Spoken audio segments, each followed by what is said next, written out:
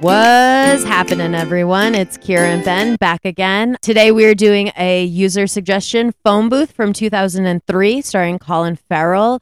So I saw this movie when it first came out, and then I had not seen it again. And rewatching it for this podcast was an absolute wild ride. Ben, let's talk a little bit about your history with the film before we get in it. So I never watched it. Naziru Wonder from Ghana suggested it, and I this is my first time actually watching it too. This is your first. Okay, so like I knew like going in, like I had remembered like the main plot points of this movie. I had forgotten a lot of the other plot points of this movie, and I forgot what big of a cast this has. So our main man, Stu, is played by Colin Farrell. Our main police detective is played by Forrest Whitaker. Colin Farrell's wife is played by Rahada Mitchell, and then his wannabe mistress is played by Katie Holmes, and then the voice over the phone is Kiefer Sutherland. So a wildly large cast for this film. Obviously, this movie has come out post 9/11, which I think you can see a lot in the blue tint of the film, which like if you guys look at color theory, and we're not going to talk about color theory too much about this because the movie is so wild, but if you look at movies that come out directly after 9/11, there is this very odd like bluish tint to a lot of them. And I think like in my heart, like when I've done like research about this and like what I've viewed from it as well, is like when you're watching films like this, I think it's because everyone was so like it kind of portrays this like surreal sadness that everyone was feeling, kind of like when you look at films made in that time that are set in the Middle East, they film everything with kind of this like yellowish tint to make it seem more like third world. So I thought the bluish tint of this movie was so insane, especially having it be set in New York. And then when I was doing some research about the film, this movie was actually supposed to be released in 2002, but it didn't get released until 2003 because there were actual sniper attacks in DC that delayed the release of this film, because this movie is about a sniper terrorizing a man in a phone booth. Yes. Like I said, first time seeing it, and the character of Colin Farrell reminded me of the character from Fast Time at Ridgemont High that was selling the tickets. Right. They mimicked each other. I was sitting there going, wait, I'm expecting Spicoli to walk out any second. I was like, they were just to the T, the exact same character. I was like, whoa, what's going on here? Yeah, and I think that character is such like a classic like archetype of like asshole. Yeah. And I think that was like the point, right? So Colin Farrell's this like publicist. He's a liar. He's a slick talker. He's a fast talker. He dresses well. He uses people. He manipulates people. He doesn't care. He's all about himself. We see this in the way that he treats his assistant. We see this in the way that he treats one of his clients, which was an uncredited Ben Foster. And I was losing my mind when I saw that. I was like, Ben Foster? What are you doing here? And then he like manipulates the owner of a restaurant. He smooth talks this client that he has that wants to be an actress. It's Katie Holmes. She's a waitress. And then he even smooth talks his wife into being like, in the beginning when he's like not confessing his crimes. So this movie is so insane. And like, I do not want to rag too hard on this movie because it was a user suggestion, but the plot points made, to me, legitimately no sense. The pacing of this movie is incredibly fast. It's only an hour 20, and I swear to God, if this movie was longer, I would be like, Kiefer Sutherland, shoot me, because I can't handle it. So obviously, Stu goes into the phone booth to call his mistress because his wife tracks the phone calls that he makes on his cell phone, which I was like, first of all, if you're keeping tabs on like your husband, you don't do that unless like you don't trust your husband like automatically. And then it comes out like later in the film that they've only been together for 3 years, married for 1. So like they're very new in their relationship. So Colin Farrell goes in to make a phone call to Katie Holmes. You can see he's kind of trying to like try to be slimy, and she's kind of rebuffing him. She's like, no, like I have work, I have this. And he's like, well, let's do this. He takes his wedding ring off. Very just much not a nice guy. And then that phone call ends and the phone starts ringing. So he picks it up, and on the phone, dun, dun, dun, is Kiefer Sutherland's voice.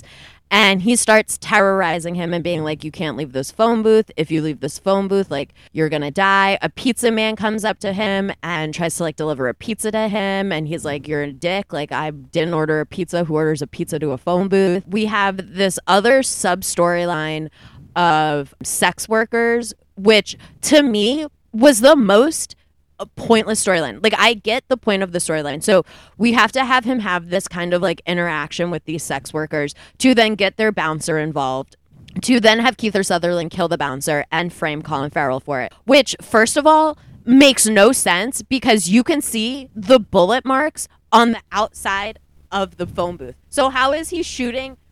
Like, how is he shooting? How could he shoot? That makes no sense.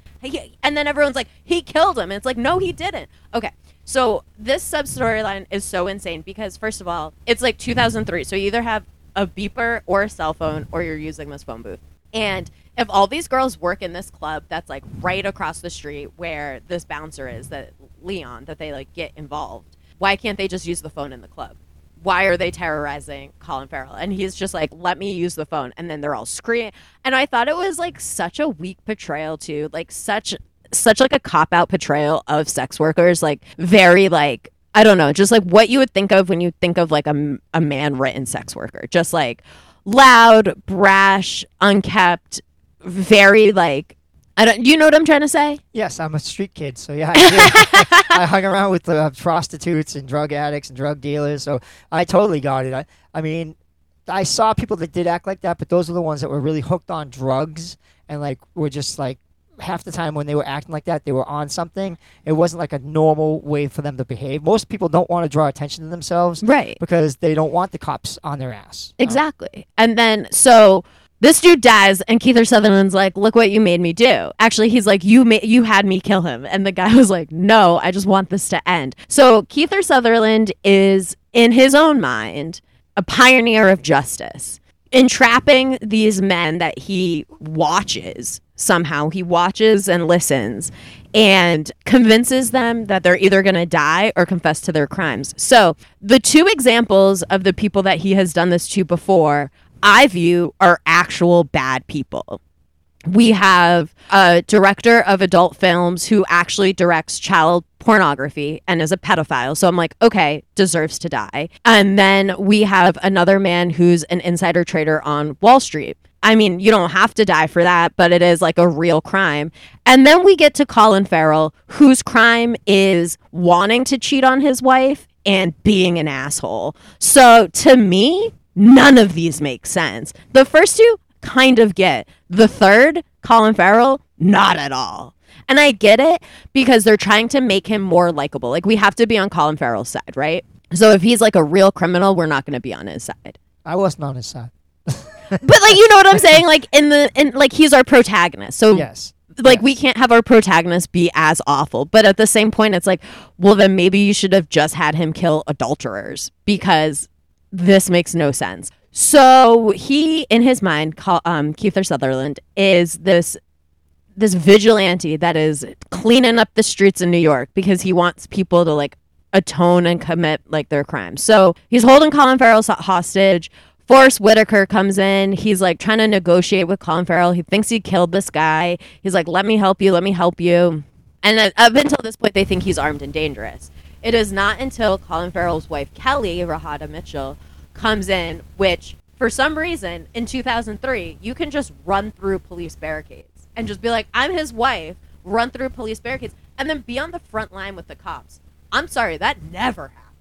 No, not at all. No, they would have her pushed to the side. She would not be in a hostage negotiation. It wouldn't happen. She would not be front and center to the point where he can put a mark on her. So then we see that Forrest Whitaker kind of actually comes around to see that Colin Farrell is being terrorized. He is not doing this of his own free volition. He sees the little target on Rahada Mitchell, and he's like, oh, okay, maybe this guy is like real. So then they start looking for him. They're like, okay, we're going to find him. Colin Farrell's delaying him. And then obviously Colin Farrell comes clean. He's like, okay, I'll come clean. Like, I don't want to die. I don't want my wife to die. I don't want this girl who I want to be my mistress to die. So he confesses all his sins of being an asshole, which everyone's like, okay, you're a dick, whatever. You're holding up the street. We got half the police force here. Like, what? And then, obviously, when they think that they kill the killer, when they think that they kill Keith Sutherland, because they go up to the apartment where they trace the call from, it is actually, plot twist, the pizza boy. And it's like, okay, so he's killed Keith Sutherland for this one person, 2 people, just sacrifice them for no reason to get this guy to confess that he's a slime ball. Feel like we could have done this a different way. And then so we're going to get to all the insane points, but this is the end of the story. And this is the last insane point, or one of them, is that Colin Farrell is now alone in the ambulance. They put something in to make him fall asleep. So he's all loopy. He's all daisy. And then active crime scene in an ambulance. Keith Sutherland walks up and just starts talking to him. Just like, oh, like, you passed the test, you did it right, like, what happens, like, and okay, so he's like talking to him like, oh, you did the right thing, and Colin Farrell's like, what the fuck, I thought we killed you. And then he walks away, and the last thing he says, which I think is legitimately the stupidest thing, and if this is the point of the movie, it is the dumbest point, when he goes, well, if a phone rings, do you have to answer it? I would say no. I would say no. And that is the last line of the film. And then it goes into this like ringing sound, goes all the way out into this satellite shot, goes to black, and then you hear another person pick up and say hello. So it's like, obviously this is like a cycle for him. But the way that he picks his victims makes no sense to me. Yeah, no. And if a phone rings, you don't have to answer. You don't have to answer it. Look at all the things like when a stranger calls, bad. They picked up the phone, bad tidings. Scream. Picked up the phone, bad tidings. No, you don't have to pick up the phone, especially like if you don't know who the person is. Hang up. And I did think at some points the voice that Keith Sutherland used did sound like the Ghostface voice, like to the point where I was like, do they have the same voice actor? Is this even Keith Sutherland? Like, I was like, this movie is so bad. So I thought a lot. So let's talk about Keith Sutherland's character. And I obviously am not a fan of this movie, but I thought the way that he was poorly written was like they were trying to make him like John Doe from Seven, kind of this vigilante who lives by his own rules, has his own code of justice, and kind of is enacting on that code of justice and terrorizing these people. I think in Seven it is done much better with an actual point, we have fully fledged characters, we have reasons that make sense. In this, we have no backstory.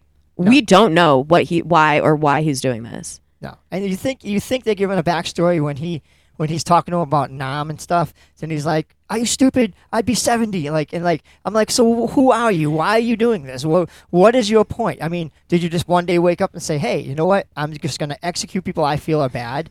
I mean, and that's your concept of bad, and your concept of bad is another person's concept of good. I mean, it's like when people go to war. Yeah. The countries fight, but each country thinks they're right. Of course, there's a right and a wrong, but both countries think that they're the right ones. Of course. And the only one that actually like comes out to be the right one is the one that wins. Is the one that wins. Yeah. And I would say in this movie, no one wins. No. Because everyone's motivations make absolutely no sense. I would say the only motivations that make sense is Forrest Whitaker's, because he's literally just trying to do his job. Yeah.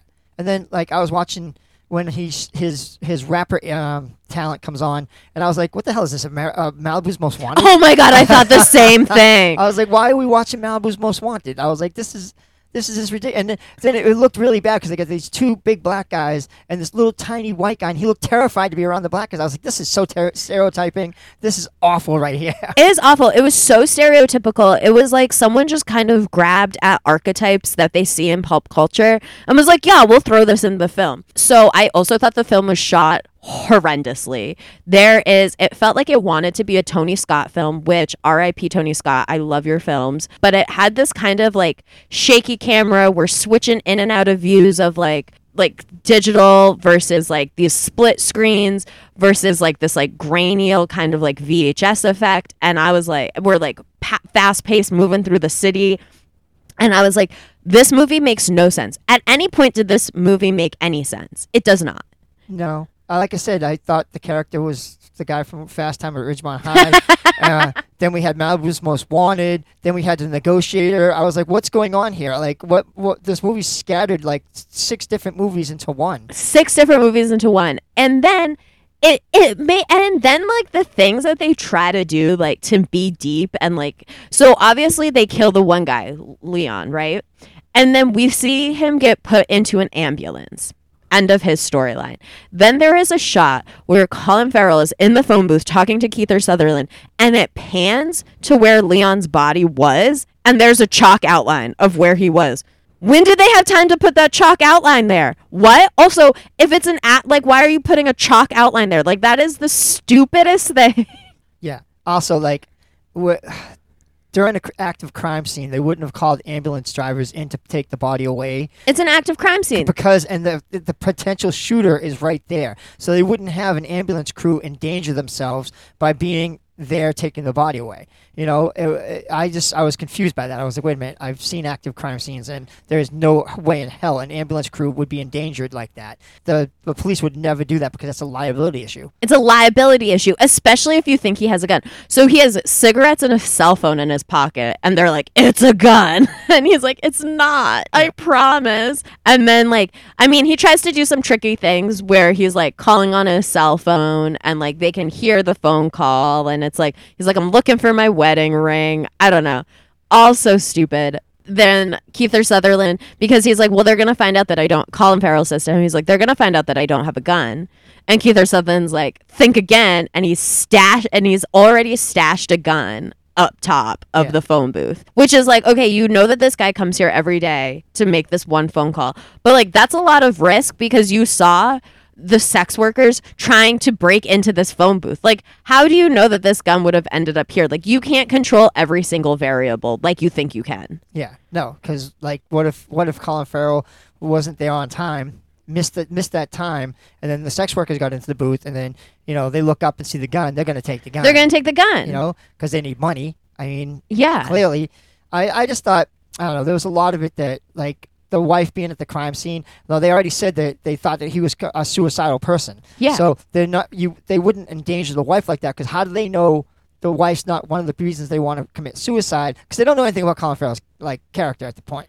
They don't try to get to know anything about him. No, so they don't know if he's trying to kill himself or maybe he had a fight with his wife. Then you're gonna let the wife come on the crime scene? What if that's the protagonist and he shoots her because she's there? Exactly. I mean, you know, and if he's suicidal, what's to say he's not just going to come out of the booth shooting once he sees her? So I just thought there was a lot of stuff that the police would not do. They would not do it. I don't care. You can say what you want. You can bash the police.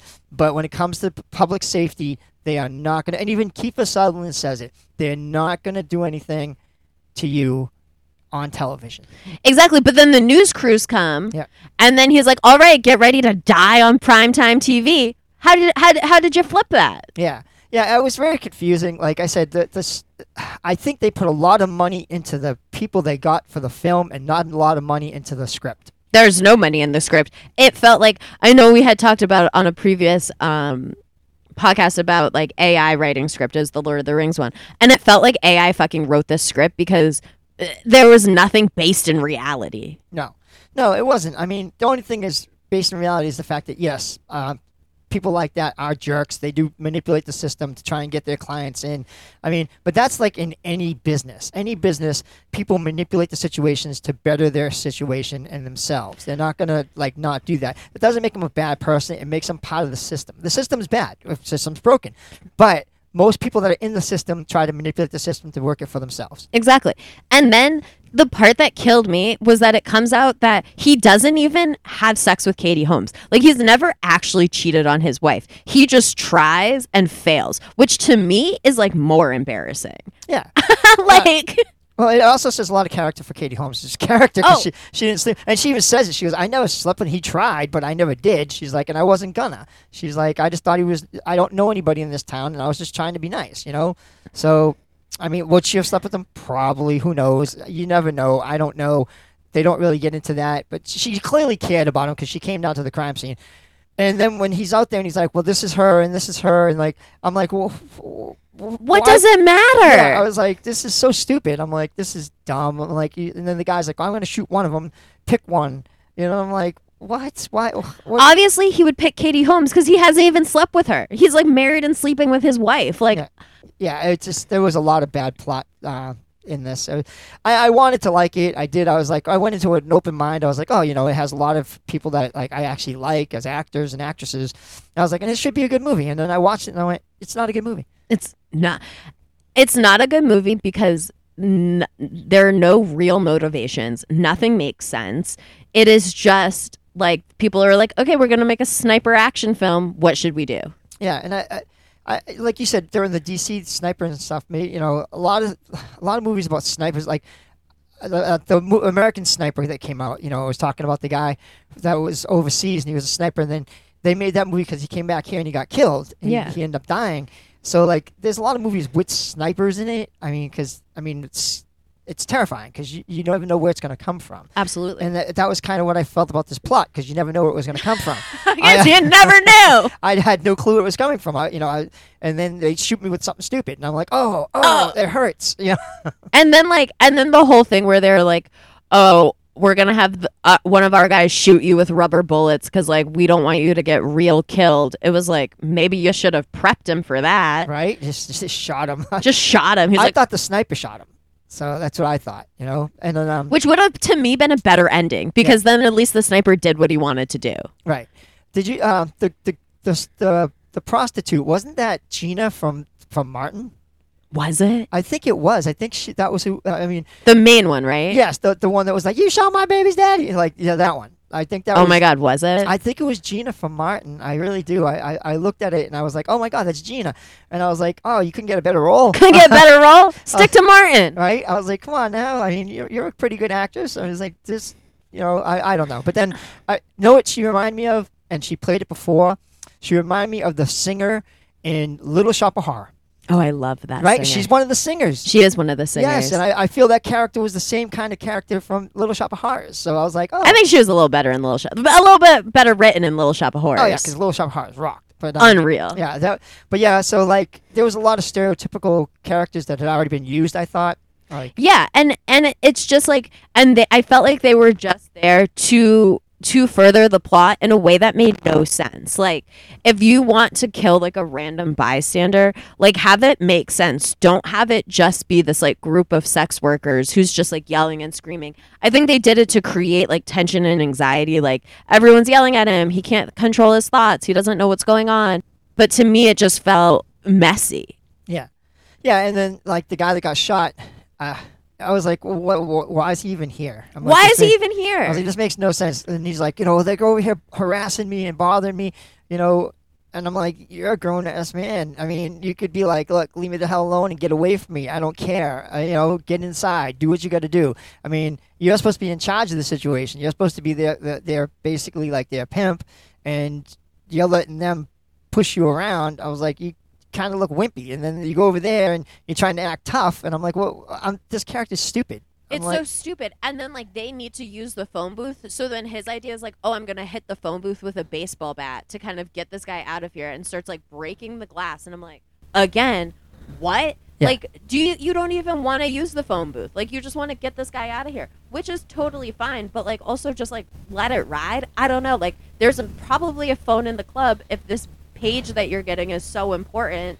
Like, you don't have to yell at someone for 40 minutes about it. yeah, it was really stupid. And then when he called the girl a prostitute, and she got all bent out of shape, I'm like, okay, you're a prostitute. I mean, you are what you are. I mean, I don't think any, like, hookers don't get upset when you call them a hooker. They know what they are. They're just like, you know, they deal with it. They're like, whatever, I don't care. Because they don't really care what people think. They don't. They don't give a shit. You know, and if they did, they wouldn't be hookers. I know, and it just like that story, like that little subplot made no sense to me, and I was like, I get it for chaos, but at the same time, it's like, again, nothing in this movie made sense. It was just like a bunch of ideas thrown together, and I don't know. would not recommend this movie. Luckily, it was free to me on Hulu, so I did not have to pay for it. Because if I did, I would have been like, "Give me my money back." I agree. I saw it on Hulu, and I didn't like it. I'm sorry. I'm sorry. I'm so sorry. Yeah, sorry, Nazir Wonder. You're my friend. You know, my buddy. Like you, but I didn't like this recommendation. I thought it was a bad recommendation, and it's not because of your recommendation. It was just because of the movie. Yeah, and I would love for you to write in and tell me all the points that you love about the movie. Because maybe we're missing something. Like maybe we're looking at it through this like hypercritical lens. But like I don't know, his little like mustache goatee and like his like raspberry Italian suit, and I was just like his fake Rolex. I was like, get off it! Like I don't care. Yeah, his character was, like I said, it totally reminded me of the guy from Fast Time at Ridgemont High, the scammer, the scam artist that's trying to get over on everybody and, you know, just cares about himself. And like I said, and even the sidekick was like the kid from Fast Times at Ridgemont High, his little sidekick that he abuses. So I was just, I don't know, maybe it was because I saw all these movies and seeing all these characters reminded me of all these movies like The Negotiator, Malibu's Most Wanted, you know, Little Shop of Horrors. and I was like, oh, okay, all these characters have played out. I've seen these played out, and then and then like none of it. I mean, we can't talk about the validity of every character because every character is so poorly written. But even if we look at like the character of Rahada Mitchell, she's like a shop owner, gets a weird phone call, plays it off, gets a phone call from her husband, knows that her husband, like, and if my husband was like getting terrorized in a phone booth, I'd be like, yeah, I obviously don't know him. Like, why is he getting like not picked on, but like, why is he getting called out? He's obviously done something wrong. And for her to just be like, I love you, it's fine, like rushing to him after he gets hit by the rubber bullets. And he's like, I love you, I'm going to change. It's like, are you? Yeah, no. Like I said, I mean, a lot of it was really weird. Like when the cops wouldn't even listen to any other, they already had it in their mind what was happening, and they're like, but that's not how it goes. Like they would have listened to every aspect of this, tried to like figure out what's going on. Why is his psyche like this? Instead of just blowing her off, they're like, nope, you're wrong. Nope. I don't care if you were with him all day. It doesn't matter. You don't know what you're talking about. And I was like, okay, you would totally listen to this woman because this is the last person that you know had any kind of contact with him. So, and you would listen to this woman because you've let her into the hostage negotiation. Like you're gonna let her cross the line and then just dismiss her? Yeah. I was like, this makes absolutely no sense. So that's how I feel about it. I thought the movie made absolutely no sense.